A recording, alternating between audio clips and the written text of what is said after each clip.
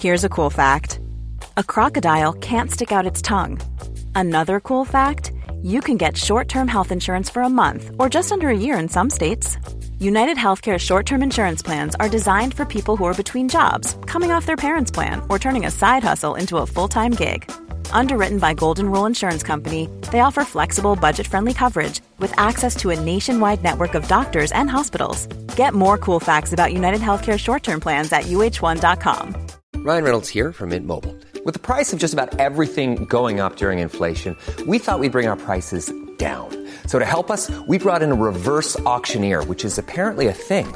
Mint Mobile Unlimited Premium Wireless. How to get 30, 30, bit to get 30, bit to get 20, 20, 20, bit to get 20, 20, bit to get 15, 15, 15, 15, just $15 a month? Sold! Give it a try at mintmobile.com/switch.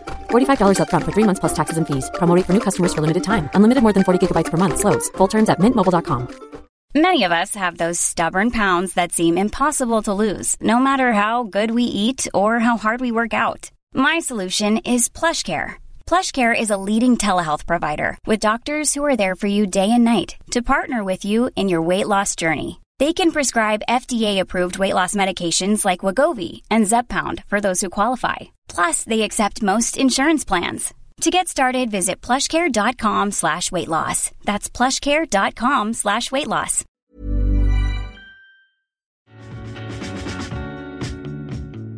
Welcome to Cheaper Than Therapy, a podcast that journeys into conversations that demystify, destigmatize, and desensitize what goes on both inside the therapy room and in daily life.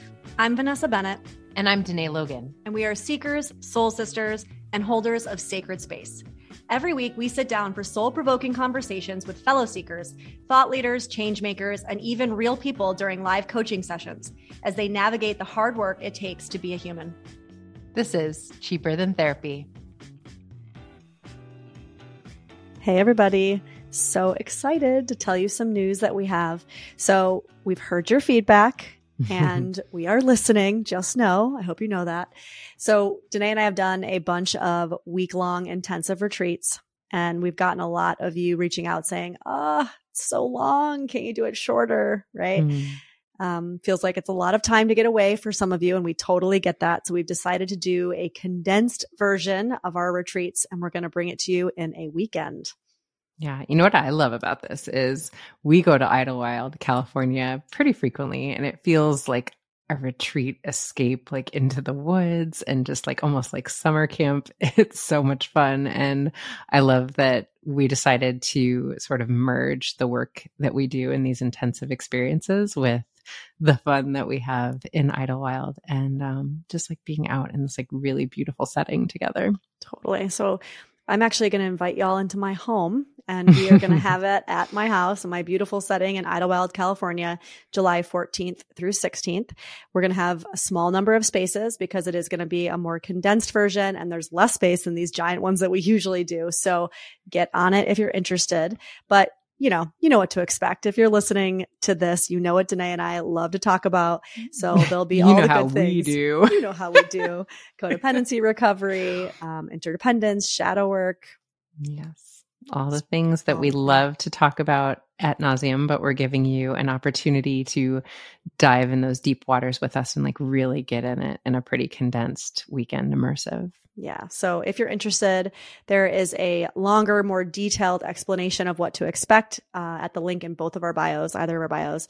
So get on it, y'all. It's going to sell out quick, July 14th through 16th in Idlewild, California. All right, y'all. We just had the funniest conversation with somebody. I can't wait for you to hear this conversation. I went into this a little not knowing because, sometimes like Danae will bring guests in or I'll bring guests in, like, have you heard of this person? It's not always somebody that both of us have connected with. And so we have to do a little bit of research on them prior. And I was like, okay, I'm curious. And then now I'm obsessed and I wish she lived closer and she's hilarious. We were literally like, no, can you come hang out with us for real though? We were obsessed with you. She's amazing. And I love that she's so funny, but the depth of her wisdom and clarity and the way that she speaks to things, just unbelievably inspiring, this woman. Totally. So we have Rachelle Indra here with us today. She's a life coach and a content curator. And we talk about so many amazing things, but I think what you just said about how funny she is, her humor is an important component to who she is. And she talks about it too, right? Which is this idea of humor is so important in the healing space, right? It can be so heavy, and it can be constantly in the depths, and it can be constantly in the space of inquiry. But is there a way that we can do it with some level of humor? And you and I, Danae, had talked about before we got on how different teachers or mentors of ours have expressed similar things, right? Like I said, Jack Kornfield talks about that a lot. And you had the same kind of feedback. And I was thinking, like, this woman is the complete embodiment of that. Yeah. Not only is she the embodiment of like bringing humor in, but what I love so much about her is she feels like such a beautiful integration of our leanings, right? Like, so we'll often talk about how we're the yin and yang, but she's like, I'm full witch. Like, I love the mysticism and all the magic, and I want the neuroscience. Like, I want the actual facts behind it, which I feel like is so much of what you and I offer one another, but she brings that beautiful blend in one person. I just loved it. Yeah, I think that y'all are going to learn a lot from this one. Like, definitely get a piece of paper and a pencil if you're able to, because there was even some notes that I was jotting down that I really want to take away. And she does have a lot of that the neuroscience background, and she talks about that, but also just like she gives some really great tips and tools in this episode too. Like tangible things that you can actually practice and do, which I loved. So I'm excited. I'm excited for y'all to hear this one. Yeah, she's great. Hey guys, welcome back to another episode of Cheaper Than Therapy. Vanessa and I are so excited for today's guest. And Rachelle, I got to tell you, you're one of those people, and this is what's so great about social media, is that every once in a while you'll be fed a random reel from someone and be like, oh, and yours was one of those that I like stumbled upon it. And then I went down a rabbit hole of your content and I was like, I love this woman. She is brilliant. So first of all, love your work. Thank you for being here. And I want to talk to you about that specific clip that I found first, because I was just talking to Vanessa about it before you hopped on. But first, I'd love if you would just tell us a little bit about you and how you came into doing the work you're doing now. Yeah. And I'm so glad I, listened to you guys and love you guys. So I know that I can, because I kind of have different versions for different people and what they're ready to hear. But I'm so glad that you guys, I can be so honest with you guys. And you're into, the spiritual side of things. And, I was a writer for years, then I wrote for comedians, and I had a good little life. And somebody said to me one day, if life is going the way that you want it to, or at least you like it, you're happy, you should ask the universe what you can do for it. And I was like, oh, that's kind of a cool idea. Yeah, I'm pretty grateful. I'm pretty happy. No problem. And I remember in my town, exactly where I was driving, and I was just like, hey, universe, if you ever need anything from me, like, I'm here. I'm happy to help. And the universe was like, hold my beer. I got to talk to that bitch. And I just remember the sensation of like the car door opening and feeling like it just pulled me out. And that old me just kept going down that road. And like the new me, the universe has looked in the face and was like, let's do this, bitch. And it's the only time I ever have, and still have not surrendered like this before, and just was like, oh yeah, what do you need? And then just led me on this sort of rabbit hole down what I do now that I never could have anticipated. And I just followed the breadcrumbs because I was so open to like, what do you need? What can I do? Mm-hmm. And then, when usually I feel the need to control things, I feel the need to, have a goal, meet things. And I just sort of stumbled along and started with having this really deep need to help get better human sexuality into classrooms, and also relationship education, which the Dutch teach, a beautiful model from 5 years old to 18 about what is relationship education. They teach you how to break up with somebody. They teach you, at 5 years old, what the butterflies are in your tummy when you sit next to one kid versus when you sit next to another kid and don't have it. It is amazing. And so I wanted to bring that into school systems. I worked with a therapist who became a life coach while we worked together. And I was like, oh my God, why the hell would you become a life coach? Oh my God, you have like a real profession. What are you doing? Why would you do that? This is so embarrassing for you. But we stuck with it. And then one day she just came and fired me. And I said, I've never been fired for anything in my life. I'm doing a great job. And she said, I know, but I think you need to become a life coach. And so I'm firing you because you are not living your life's purpose. And I told her she was crazy. Went to my therapist and was like, this bitch, you guess what she said? My therapist was like, I actually always thought the same thing. And I'm glad somebody said it. So that just sorted me down the path. And then, schooling arrived, and it's gone from there. And it's helped me to stay really open in my business and what things come to me and just think, oh, okay, is this right or is this not right? Because I'm so open to it. And just like, yeah, that does feel right. No, that doesn't feel right. There's no other place in my life that I trust the universe at all. So, it's not like I globally am changed. Like I'm still controlling every other aspect of my life, but this has been a journey that I'm just, okay, in service of where it takes. It's interesting to hear you say that, because I was actually going to ask you if you could tell us more about, like, have you always been interested in this like self-development landscape, or was that something that came from that kind of moment of reckoning? Like, what was your kind of, we're therapists, we want to know it all, but like, what was your kind of like catalyst to even being like, oh, I'm interested in this? Or do you find that you were kind of always? Yeah, it wasn't always. My parents always joked that they weren't saving for college, they were saving for therapy. Which joke / not joke. Yeah. So they were lovely, and they were really great they were really into mental health themselves. They went to therapy. They got us into therapy, my brother and I, when we were young, when we needed it. And that's always been a touchstone. And so that has always got me into thinking. And I've always championed therapy because, as you guys know, therapy gets such a bad rap, but I've always been somebody who's championed therapy to other people and really gotten into psychology classes in college. And I'm just always that investigator of, yeah, but why do we do this? Yeah, but why do we do that? Yeah, but what's happening there? I have to say for the listeners, you actually call yourself the fluffer for therapy, which I thought that just took everything so much. Yeah. And I was like always careful how I can use that and not, but people are like, I get it. Wink, wink. We get it. Yeah. I love it. So, but I feel that way. And it's one of the great things about being a life coach that I'm really proud of is that so many people come to me because they say, I will never go to therapy. I had a bad experience, or it scares me, but I'll go to a coach. And so, yeah, when I say I'm a fluffer, I get them ready. We start and then we build that rapport, show them what it is to work one-on-one, to trust somebody, maybe the most trusting relationship you've ever been in, to open up, what it is to explore feelings. I help clients to identify emotions. That's a big one. I love working with male clients. We don't give anybody language around emotions. We certainly don't give men.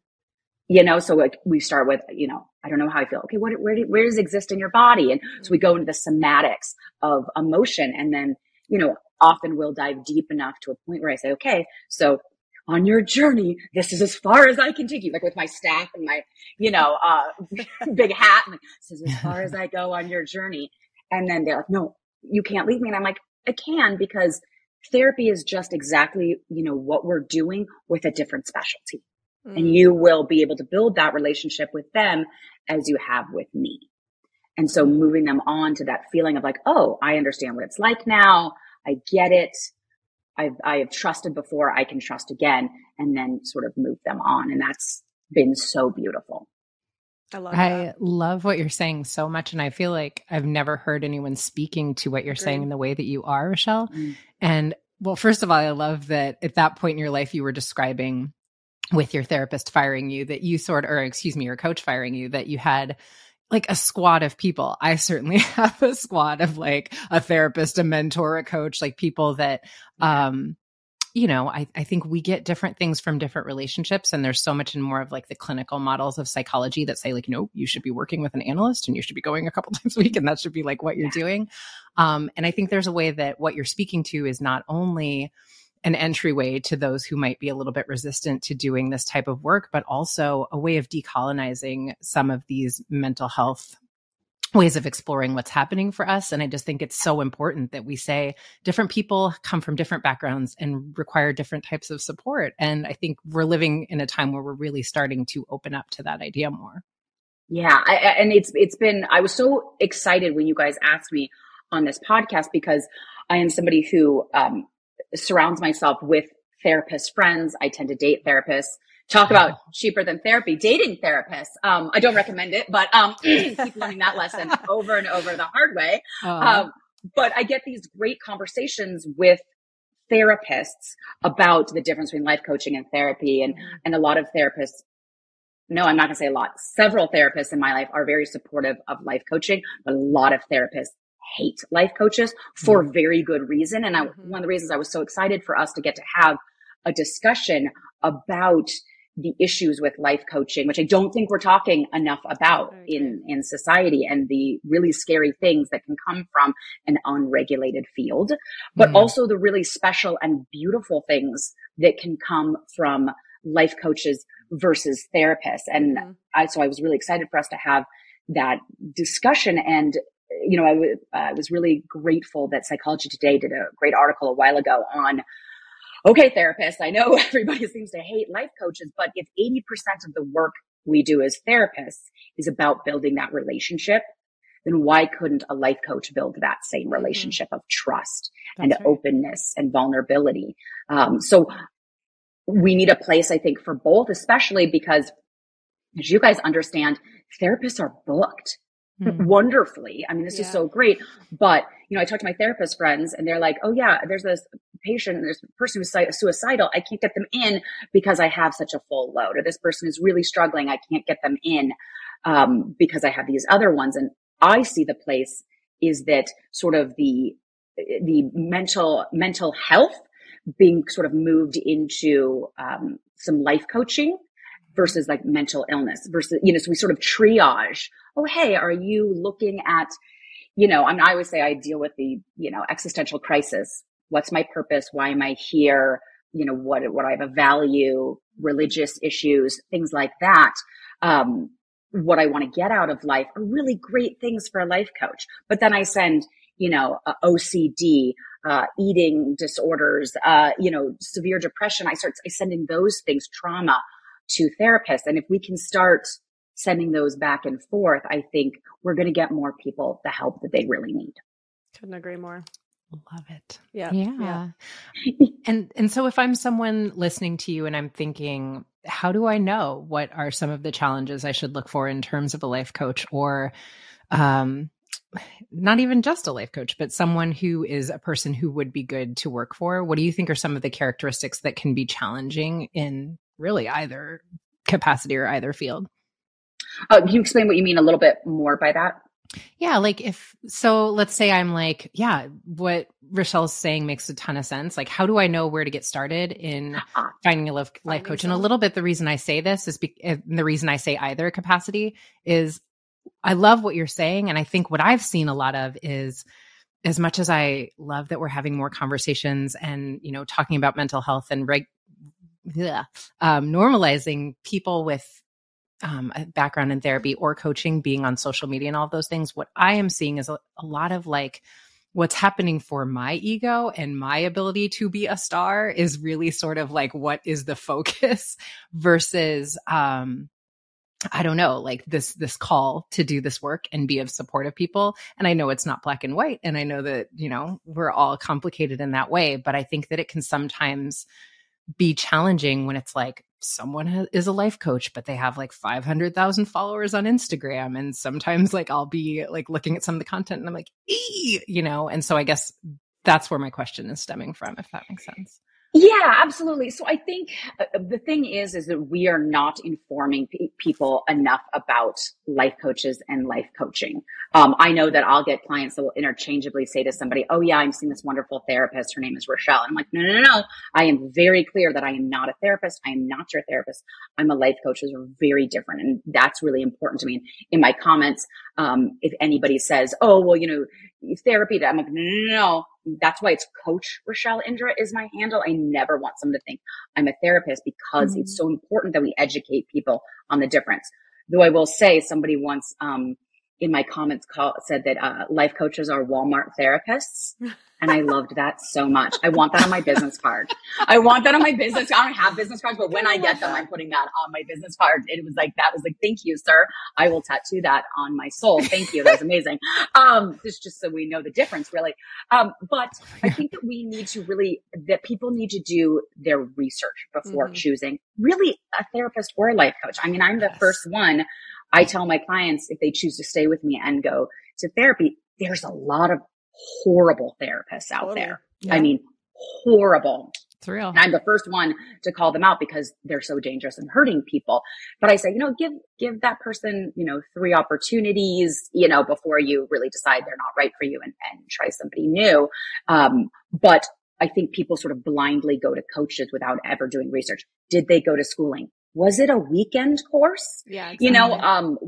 Are they certified? The problem is life coaching is completely the wild, wild west. It's totally unregulated. Anybody can call themselves a life coach, which is so damaging. And we need licensing and we need schooling that they need to go to. I mean, it has to be credentialed. We need all the things that we need for therapists for life coaches. And I think sadly, a lot of people are attracted to life coaching because you could just hang your sign and say you are, and you can charge whatever you want, and you can do it from anywhere in the world. And, and you don't have the restrictions that therapists have. My business partner is going to school to be a therapist. And we're starting to notice, once she gets her license, what she can do in our business is going to change, which I also think we need to remodel therapy and what therapists are going through, because I'm starting to realize how narrow her field is going to be once she gets her license. And that's, unfortunately, we're having a lot of really great therapists leaving that profession to become coaches, which is, I mean, no shame in their game. I know a lot of wonderful ones and I see exactly why they do it. But if the therapist or the organization that's looking at therapists really wants to keep therapists, you got to change the game.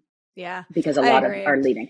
The problem is though, is that like it's state by state, right? And I mean, I don't know other states, but I know in California, like our board is literally, have you ever seen that animated movie Zootopia? Did you ever watch that movie? Okay. Do you know the part where they go to the DMV? And it's the sloths. Yes, I also lived in California and I know the DMV. So and they're sitting behind anybody if you have not watched this movie, that scene is like the fucking funniest thing. And they're like, it's sloths right in the DMV. That is what I picture whenever I picture the people sitting in the board here in Sacramento, is that scene from Zootopia. It's literally like 3 old ladies sitting behind like an old school green Macintosh computer, printing things out like manually. And it's like the most antiquated fucking system. And you're like, come on, man. So I like could not agree more. There just needs to be so much updating and change like across both systems. And I agree with you on some kind of regulation. I mean, I know there's probably a lot of argument against what you're saying around regulating coaching. But I have worked with clients who there has been damage done by people who have just hung their sign and said, I am this or said, I am that. I think especially sometimes too in the realm of like, and it's not just this, I'm not calling this out, but I've had clients come to me who have worked with air quote coaches who pushed them to do certain psychedelic journeys, for example. And they're not qualified to kind of sit with them on the journey, help them integrate post journey and actually have done far more damage than good. And now I'm almost left to like attempt to pick up pieces and put things together that should never have been broken apart. Right. And so I think you're totally right. Like there has been some damage and I think a lot of us are out there trying to figure out what does that look like for all of us to join hands and say, how do we make this as healing as possible and as best as possible for people? And accessible. Yeah. And accessible. And accessible. Yep. And that is one of the reasons why I do love being able to get online and have a large social media following, because that way I can give things away for free, right? I can tier. Yes, working one-on-one with me is very expensive, but then you get the tier of, I do group coaching for way cheaper. Then I could do, you can get free stuff from me. Sometimes people will see my price and go, oh my gosh, how can you charge that much? I'm like, because I have 1,200 videos for free online, because I do a podcast, because you can work with me at different tiers and still get some benefits. So access to mental health is my everything. I mean, that's my whole purpose for this lifetime, is to help champion that. And I'll just say, because I'm confrontational like that, whoever says that life coaching doesn't need to be regulated is wrong. Because as a life coach, I watch the automatic trust that people have in me. I live in a small town and I could go and tell everybody's business to everybody if I wanted, because there is I was taught when I went to coaching school to be ethical, and I follow all the same ethics as therapists, but that is my choice. I mean, anybody could go and tell any of your business. So anybody who doesn't think that it needs to be regulated, and you can do major damage, getting in over your head. I'm very clear. And I work with my mentors who are coaches who used to be therapists about exactly knowing and taking classes on where are my boundaries? Where is the safe place for me to do my work before I move them over? into the work that needs to be done with a therapist. Where is the safe boundaries? And I mean, not everybody is doing that. And I would say not most are doing that. So we absolutely need to be regulated. Yeah. Yeah, absolutely. Yeah. It's tough. And I really love what you started off with about talking about really, talking to people about how to use discernment, how to really tap into like when something doesn't feel good to you or true, slow down, take your time before you jump into something someone else is telling you that doesn't resonate as truth for you. I was having this conversation this weekend with someone about how, this is weird, but like with cult leaders, normally like 90 something % of what cult leaders start off saying is like actually really brilliant and compelling. And that is why they draw so many people and why they draw like really intelligent people that, you know, they're like, how did this person get caught up in this? And it's just like this 10% that starts to trickle in once I've really built this relationship and this trust with this person, that everything takes a turn. And I just think it's important because no matter what, there will always be compelling people that are able to draw people in, even if it's not called a coach or a therapist or whatever. And I think so much of what Vanessa and I talk about a lot is how we're moving into a time where the inner authority needs to be where we move from first versus feeling like some externalized power is able to tell us our truth. Do you know what I mean? Oh, absolutely. In fact, my podcast I did this week was, are you allowing yourself to be a shithead? Of saying, okay, I'm a life coach and I make my living off of people doing, you know, their inner work, but take breaks. Take breaks. Stop going to retreats sometimes. Turn off my podcast sometimes. Stop, you know, buying the books because it's not the next book. You know, people go, what book should I get on this? And I was like, well, maybe we should talk about it before you look to more books on this, more retreats on this. And I say that as somebody who's writing a book, does retreats, has a podcast. We also, I think, what you said leads really into the important thing of, I have 350,000 followers on social media. So at this point, when I get a new client, I often get them saying, oh my God, I watched all your videos. I'm so excited to be meeting you. Oh my God, I'm so nervous. It's very sweet, but that gets really dangerous. And then I just move them over into my cult, which is $4.99 a month. So, it works out perfect, but, yeah, the tiered system, and you know, the more you pray, the higher up you get, you know, it's a whole thing, but I have to be really careful to say, whoa, let's bring it down. That's that one. But I'm just thinking pyramid schemes. Really, like, are you selling Mary Kay? Like, that's kind of what I was going with. Yes, 100%. Scientology is going through the whole thing. Absolutely. So I have to be really careful with when we have watched somebody on social media so much. We think they're a celebrity, right? Yes. And so when people come, they're so willing to listen to everything I say versus when you just meet a new therapist and you're like, I don't know about this person, this rando, right? It's like, oh no, they, you know, like, I know you. And so I have to really make sure that I'm always saying, this is my thought. This is my philosophy. This is my opinion. What do you feel like? What do you think for you? And that I'm not putting my thoughts and opinions on people. And this is something that I think we have a problem. I had a client come and said, oh, I went to this, I think she's sort of a life coach, but she's really famous online, and going, what's the background? What's the schooling? Because just because somebody performs really well and has cool things to say doesn't mean they're ready for your trauma.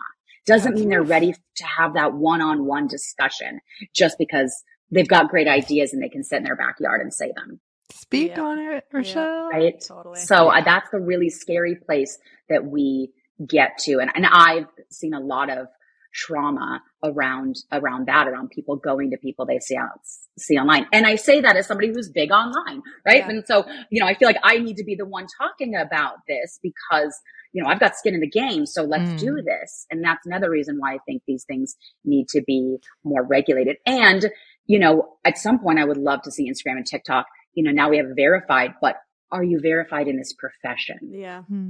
Well, now it's not even verified because now even on Instagram, you can pay to have a blue check. That's gone away. Yep. So nobody's verified anymore on any of the accounts, or platforms, which is that in and of itself. I'm like, oh, I get people all the time where I'm like, what's this blue check? And I'm like, oh, you paid for that. I can tell. Yeah. I'd love to switch gears for a second, Rachelle, and talk a little bit about neuro-linguistic programming because you talk about that specifically on your site. And I think that, our listeners would probably benefit from understanding more what that is, because I don't know that Danae and I have actually ever talked about that. And I guess kind of like, what is it and how do you use it in your work? And I guess how would somebody know if that type of modality is something that they should look into or would be helpful to them? Yeah. So neurolinguistic programming obviously is really fascinating, but I think the one that what you're talking about is the slightly different one I did on the reticular activating system in the back of your brain. I think it was that. So that's a little bit different. And so that one, that video just exploded overnight with like 8 million views, I think, because people were like, oh my God, you're finally explaining the thing that I thought, or explaining the science, the neuroscience behind manifestation. And it is this spot in the back of your brain that chooses what goes into your brain. So like, right. So, you have millions and millions of things coming into your brain all at once, sensations, thoughts, feelings, right? Everything that's happening in your body, and your brain has to triage that, what is coming into your brain. And so it chooses what you think about and what goes into your conscious brain based on what you tell it to. So for instance, I was walking with a friend who's an interior designer the other day through a hallway, and we're chatting, we get to the end of the hallway, and she's like, wasn't that a phenomenal blue in that hallway? And I was like, were we even in a hallway? Like, I didn't even know what we were doing. But because her brain is so tuned on color, when that information, so my brain brought in the information that we were in a blue hallway, and it said, blue hallways mean nothing to us. So I'm going to throw that information away. But for her, blue is a really important thing. So she thinks about it. This is why when you think I'm fat, and then it feels like everybody is saying a little something, it's a dig on what you look like, because your brain is looking for it. Right? Because that's what you focus on. And if you do it day after day after day, then eventually it's just your emotional home. It's just what it already knows. And it's sort of, I always say it's like a honeypot in the back of your brain, and all the information is coming in and it's tainted with that. So if you are somebody who thinks negative thoughts all the time, then everything that's coming into your brain is tainted with that negativity or that fear, or with what you guys look at, trauma, right? So coming in with that hyper reactivity about everything, because it's what they've been focusing on. So the thing to do the first thing in the morning is to decide what you want to think about, what you want to focus on for the day. Writing it down is really great. But that first thing, what do I want to focus on today? And then the more you can remind your brain, your reticular activating system throughout the day, this is what I want to focus on, it will keep noticing that. So, if you're talking money, I want money in my life. Your brain's going to start noticing the 4 cents on the floor, the dollar in your pocket, the ways you can make money, things like that. And so it's the sort of the science behind manifesting.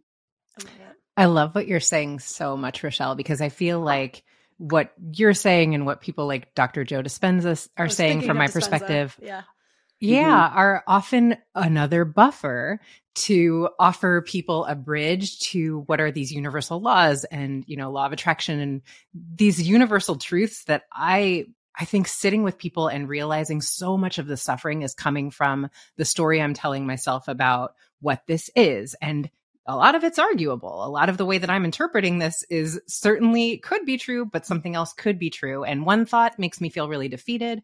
And another thought makes me feel a little bit more empowered. But we have the ability to challenge the thoughts, to be in the inquiry. And I think a lot of times people experience those universal laws or law of attraction is like, no, you're just like denying reality. And it's like, no, it's actually making a conscious decision to be in relationship with what I'm focusing on, is what I hear you saying. Yes. And the video I did, after that, like 2 videos after that, which was really important to put out there as well, is that this is not toxic positivity. And you have to be so careful to not get into toxic positivity. I think it's an important thing for us to bring up, which is, yes, focusing on the positive is great, but you also need to process the negative when it comes.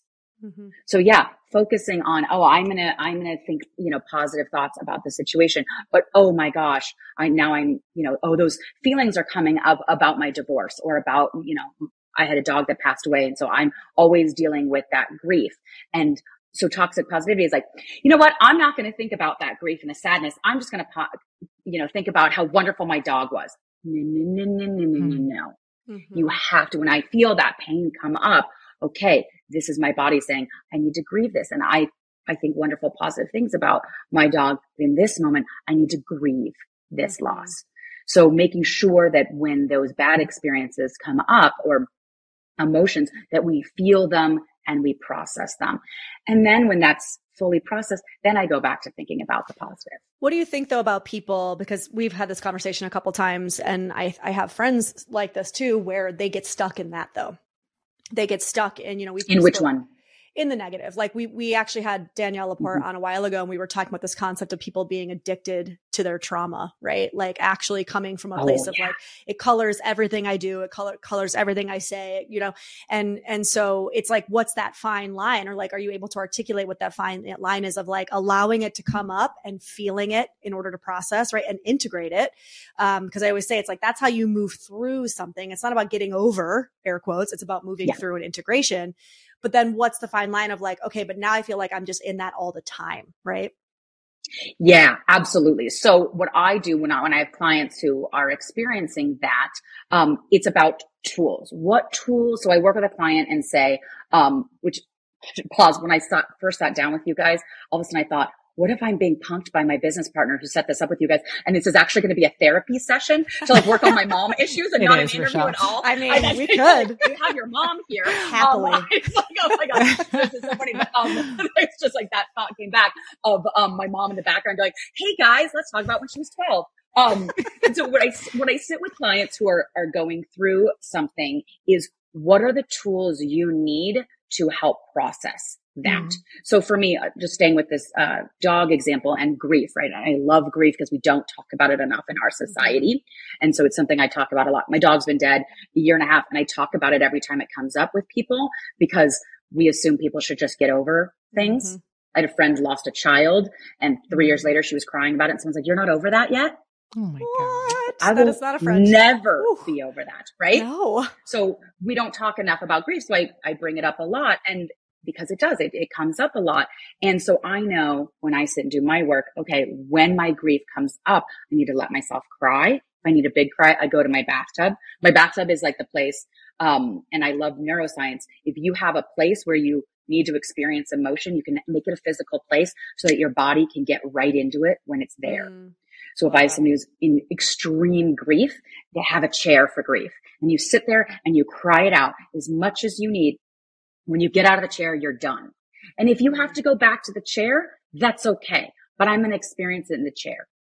So I go to the bathtub and I cry or I journal about it or I call my best friend who's super good about listening to stories about him. And those are my tools. And then when I've used my tools, then I move on. And I think the problem is we don't give people enough tools. So it's this sort of, I always say it's a cloud, right? It's this like huge amalgam of like, I don't even know what I'm supposed to do with this. So it's easy to stay in it when you don't have tools to help you through it. I love that. Can we stay on your mom for just a second? Yeah.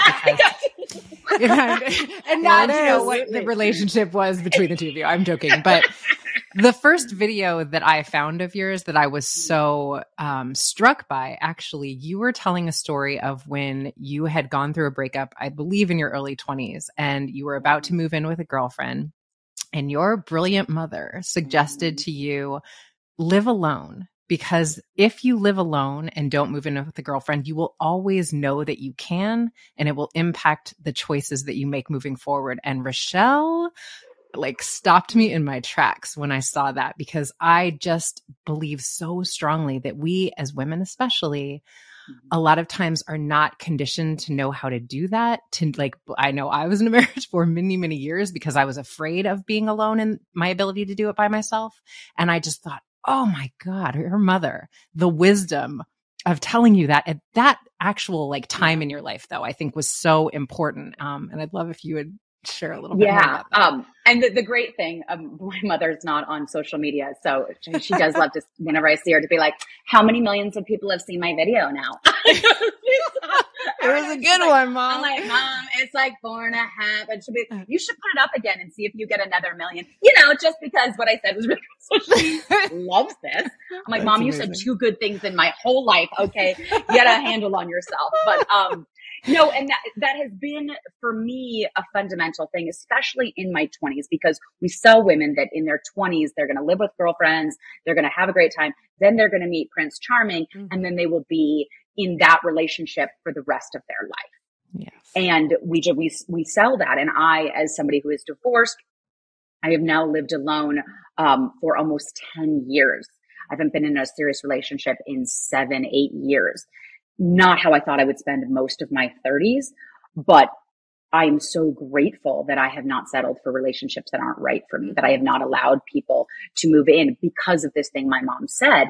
And she, said, you may get divorced, your husband may die, you may never get married. There are so many places. And that video has done so well and spoken to so many people because everybody says, oh my God, I wish my mom had said that. I wish I had known. And I have clients all the time, and I see people on social media, because a lot of the work I do, because I'm not married and I don't have children, a lot of what I do is championing those choices, because I feel like that's not talked about enough. We are still selling women that your value is to be a wife and mother. And that is a beautiful, valid choice.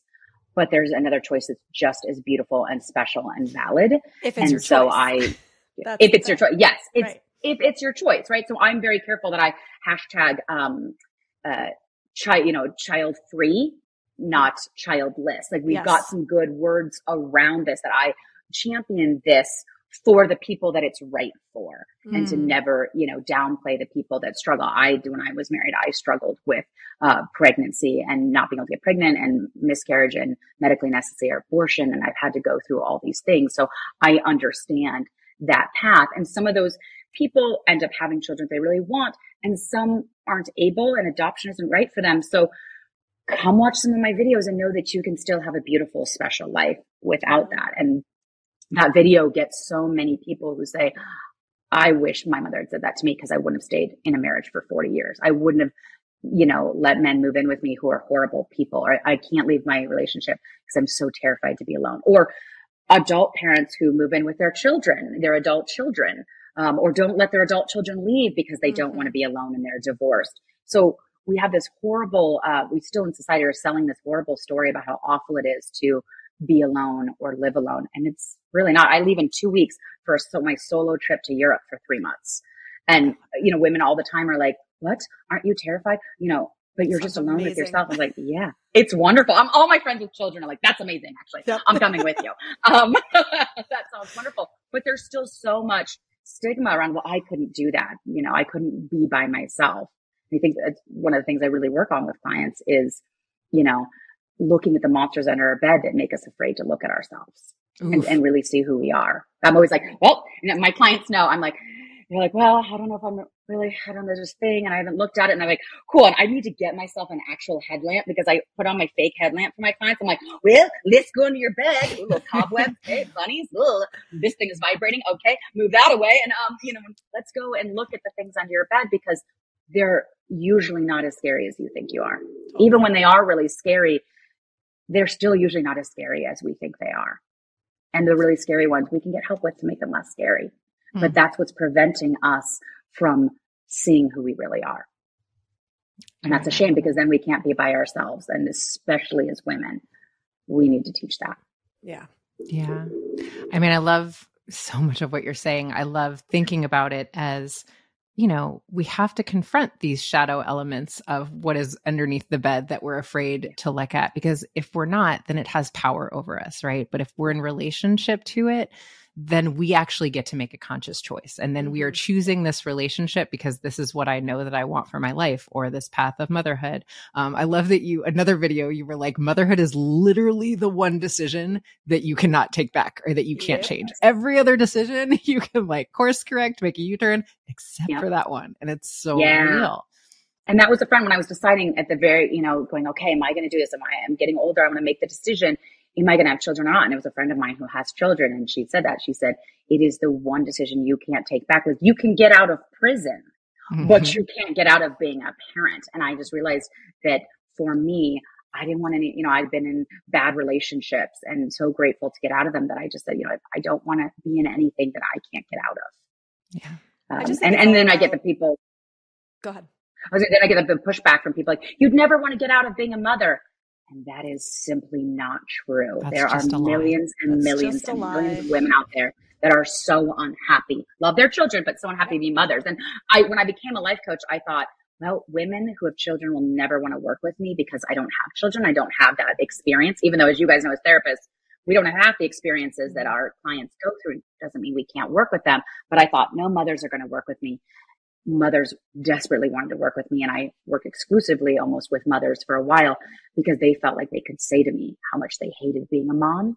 Yes. And they couldn't say that to other moms. And that also needs to change in society. I think Danae and I have talked about that so often that it's like, it almost makes me laugh because we're so open about being like, this has nothing to do with my love for my child. Like I can separate out those thoughts and realities. Like I love my child and I don't love the process of parenting. Right. And they are different. And also we have to be able to ask why. Like if we don't even admit that, then we can't ask the question of why, which then leads us to society and our lack of support for parenting. And like, then you get down this rabbit hole. But I think because and I think it's constructed this way for a reason. If we keep that shame there where we can't ever actually be honest and ask those questions, then we'll never get to the deeper root of what needs to change so that isn't my reality. Right. And so let's just keep everybody quiet and in a place of shame so that conversation never gets had. Right. It's even the conversation around making a choice to be a parent or making a choice to be in a partnership. As long as we continue to make women believe that it's scary to be alone and that they're less than to be alone, then they're not even going to question it because that fear is going to overtake any of their kind of cognitive functioning around like, but who is messaging is that? Is that my belief? Is that their belief? We don't even go there. Yeah. I love talking about, I talk about this often, the whole concept of a crazy cat lady. Mm-hmm. And I love that because that is so beautifully the patriarch.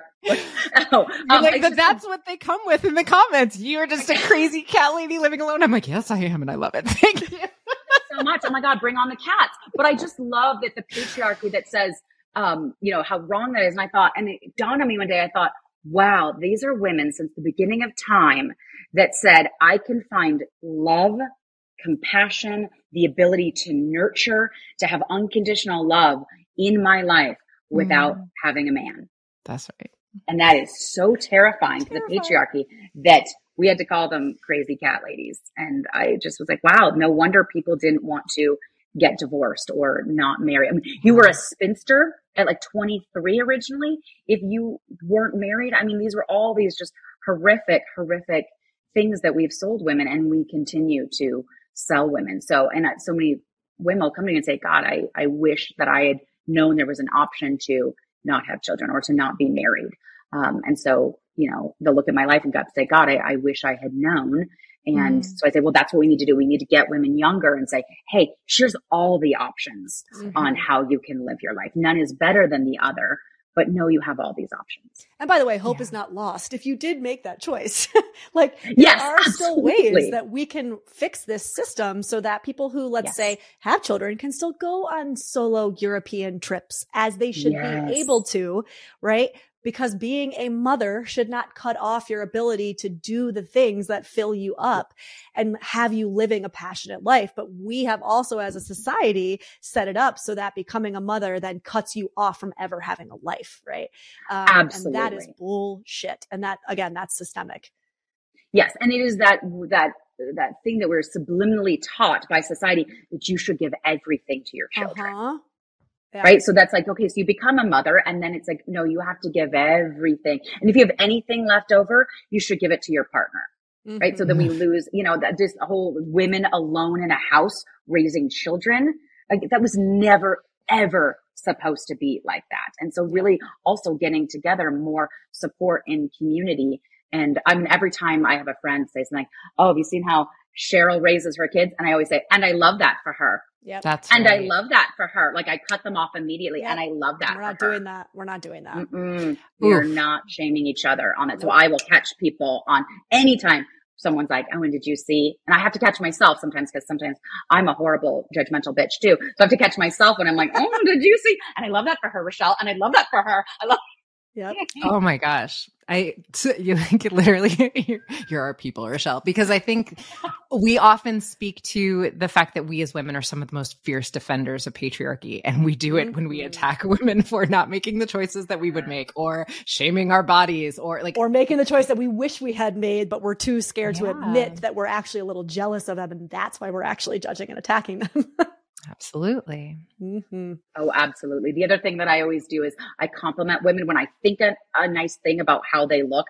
A stranger on the street, I always tell them, because I one time was across the street from a woman. She was just staring at me, and I went to all the bad places of like, how fat do I look? How ugly do I look? How stupid do I look? I don't have the right color. I mean, I went to like all the dark places. And then as we crossed the street, she goes, I love your jumper. And I just, like, it made me cry, because I just thought how grateful I was that she took the time to say that, because I would have spent the rest of my day ripping myself apart because of how that woman looked at me. And it turned out she was just staring at like, I love your jumper. My 3-year-old little Piscean angel of a daughter is like, her mission in life is to make sure every woman she sees knows how much she likes whatever component. Like, I mean, this is the Pisces thing, because I'm a Pisces. Are you? It's like visual, fashion, like colors, design. But she's like, I love your shoes. I love your purse. Like random people on the street. I love your hair. I love your lipstick. I mean, it's so specific. And I laugh every time, because every time she does it, these women will be like, oh, and they're so like, oh, thank you. And she's 3, and they're so like flattered. It's so funny. And it's a dopamine hit, right? Like because I do this all the time, and like, I'll have partners, I'll be dating somebody and he'll be like, oh my God, do you say this to like everybody? And I'm like, yeah, because I'm incredibly selfish. And they're like, what? I'm like, I love the dopamine hit I get by seeing how excited they are. There's a woman, an older woman walking in with her daughter at prom, what happened recently. And they were walking into the restaurant, and the mother was dressed beautifully with the father, and the daughter looked gorgeous. And we walked by, and I said to the mother, because she had a beautiful dress, and I said, you look beautiful. And she said, she does, doesn't she? And I said, no, I said, you look beautiful. And she started to cry. She was like, do you know, right in front of her husband, she said, do you know how long it's been since somebody has told me that I look beautiful? Because once you have children, it's all about them, the attention on them. Like, this is her special day. You know what? You dressed up, you look beautiful, you put the effort in as well, and you're not to be forgotten. Sister, I salute you for what you're doing in the world. You are just such a gift. And I'm also a shithead too. I mean, right? same. Right? Like, I'm also terrible. I also sit in my underwear and watch Vanderpump Rules every week and yell at the screen. And I'm like, you idiots! Right? As I'm dripping chocolate on my belly. So, Listen, we are multi-faceted human beings. Oh my gosh. Make space. With the Vanderpump about don't even, if we can do an entire episode on Vanderpump Rules, you guys, I'm here for it. I am in it. Like, I've never been in anything. It's a whole emotional thing going on. I'm in therapy, you guys. It's fine. Don't worry. She'll handle this. But, we don't have to go there. But, I say on my episode of like, allow your shithead is, I often will get on after a whole day of being with my clients and being my best self, right? Which I love working with my clients, but I'm my best self when I'm with my clients. And then, I leave, and then, there's just shitheadness that is like built up, right? Throughout the day. And I get out with my girlfriends, right? And I'm like, that person cut me out, and this bitch, you know what she said?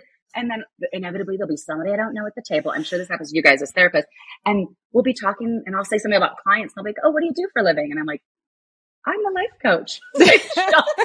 Called 3 women a cunt. Like, in 4 minutes, I don't have any water yet. Chips aren't even eaten. And I'm like, oh yeah, I'm a life coach. Like, oh Jesus. But human beings. See, we exist today. I love it. And like, real talk, I was sad about something like a week ago, and Vanessa and I were sitting by the pool. I don't even remember what you said, but something like catty. And I was like, God, babe, I love you so much. I needed that right now. I was like, I'm not going to go to like the spiritual higher self place. Actually, this is what's going to be really. No, man, that's bullshit. Yeah. One of my best friends, who's this like renowned therapist, top of her class in what she does. And I'll get on the phone with her, and she'll be like, okay. But do you need like good me, or do you need like, that bitch sucks? I was like, oh, I need that bitch sucks. Like, I need the ride or die. Yeah. Like, well, she's clearly just a bad person. When really it's probably my childhood trauma, coming up and rearing its ugly head. But, I just push those mother wounds right down, and I'm fine. And that people is what is called friendship. Yes. That's right. Multifaceted. Listen. Absolutely. Yes. Well, Rachelle, I feel like we could keep you forever. You might have to come back on and talk to us some more about Vanderpump Rules. But, oh God, Scandal. Oh my God. Yeah. I love the humor. Oh my gosh, I'm crying. Because I feel like mental health doesn't always have to be serious, right? 100%. Laughter is so much of the best medicine. It's just as healing, right? If not more. Yeah. I love when my clients, and I do this very sparingly, but I love when my clients are like in the moment of like, they're like, not necessarily in the trauma, but in their pain. I just go, wow, I've never heard of anybody with a worse life than you. And they're like, oh my God. And we both just like crack up laughing because it's just like sometimes you just have to be like, I am in the pit of despair. And yep, I have the worst life. Yep. My life coach told me she's never seen anything like this. Okay. And we just have to laugh about it. I agree. That's right. Okay. Well, Rachelle, we have a lightning round of questions that we ask all our guests. Oh, yay. The first one is, who have been your greatest teachers, mentors, or people that have impacted your journey up to this point? Ooh, I would say, Oprah, in one single thing that she said, which is, I decided not to be a mother because what people give to their children, I choose to give to the world. Girl.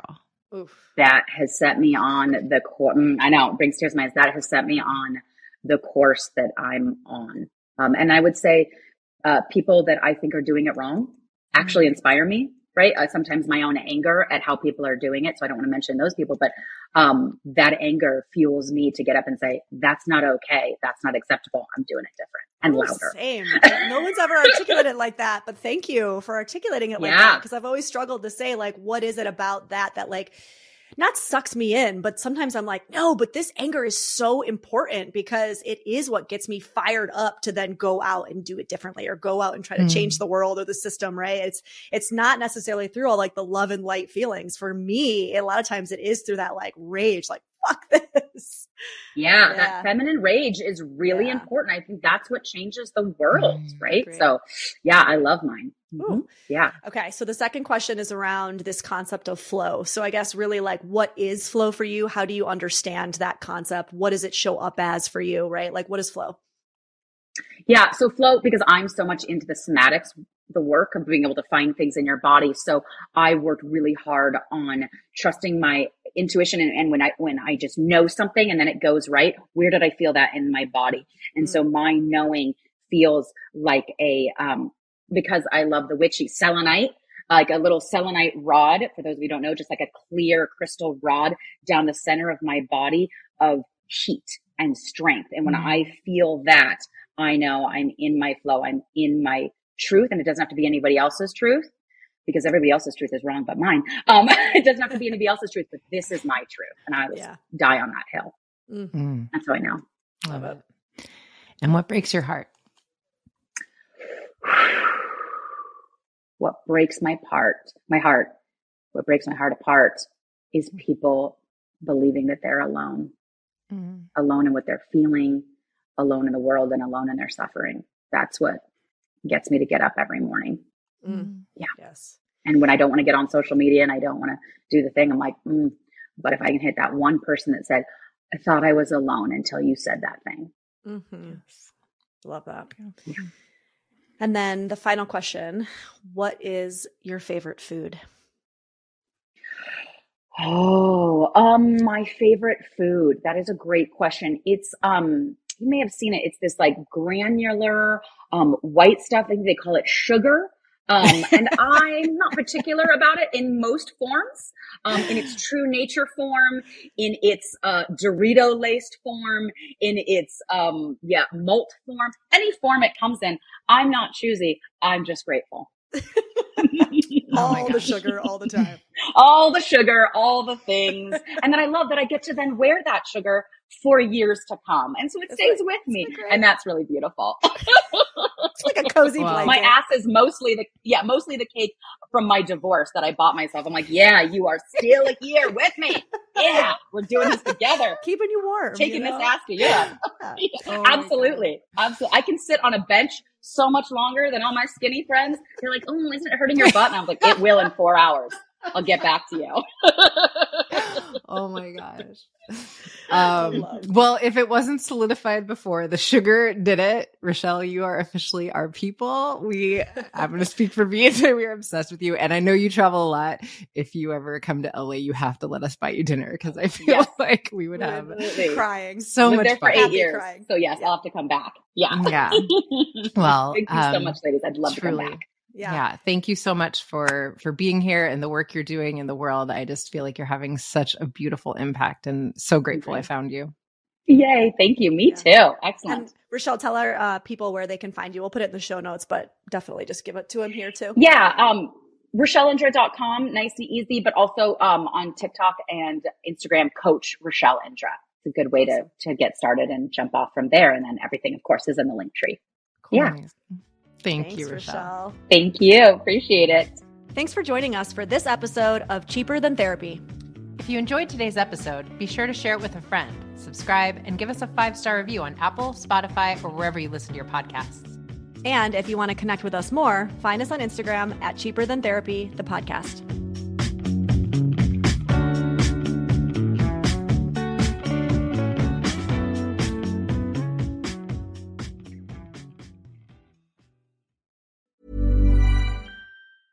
Imagine the softest sheets you've ever felt. Now imagine them getting even softer over time. That's what you'll feel with Boll & Branch's organic cotton sheets. In a recent customer survey, 96% replied that Boll & Branch sheets get softer with every wash. Start getting your best night's sleep in these sheets that get softer and softer for years to come. Try their sheets with a 30-night guarantee. Plus, get 15% off your first order at bollandbranch.com. Code BUTTERY. Exclusions apply. See site for details. Hi, I'm Daniel, founder of Pretty Litter. Cats and cat owners deserve better than any old-fashioned litter. That's why I teamed up with scientists and veterinarians to create Pretty Litter. Its innovative crystal formula has superior odor control and weighs up to 80% less than clay litter. Pretty Litter even monitors health by changing colors to help detect early signs of potential illness. It's the world's smartest kitty litter. Go to prettylitter.com and use code ACAST for 20% off your first order and a free cat toy. Terms and conditions apply. See site for details. Ever catch yourself eating the same flavorless dinner 3 days in a row? Dreaming of something better? Well, HelloFresh is your guilt-free dream come true, baby. It's me, Keke Palmer. Let's wake up those taste buds with hot, juicy pecan-crusted chicken or garlic butter shrimp scampi. Hello Fresh. Stop dreaming of all the delicious possibilities and dig in at HelloFresh.com. Let's get this dinner party started.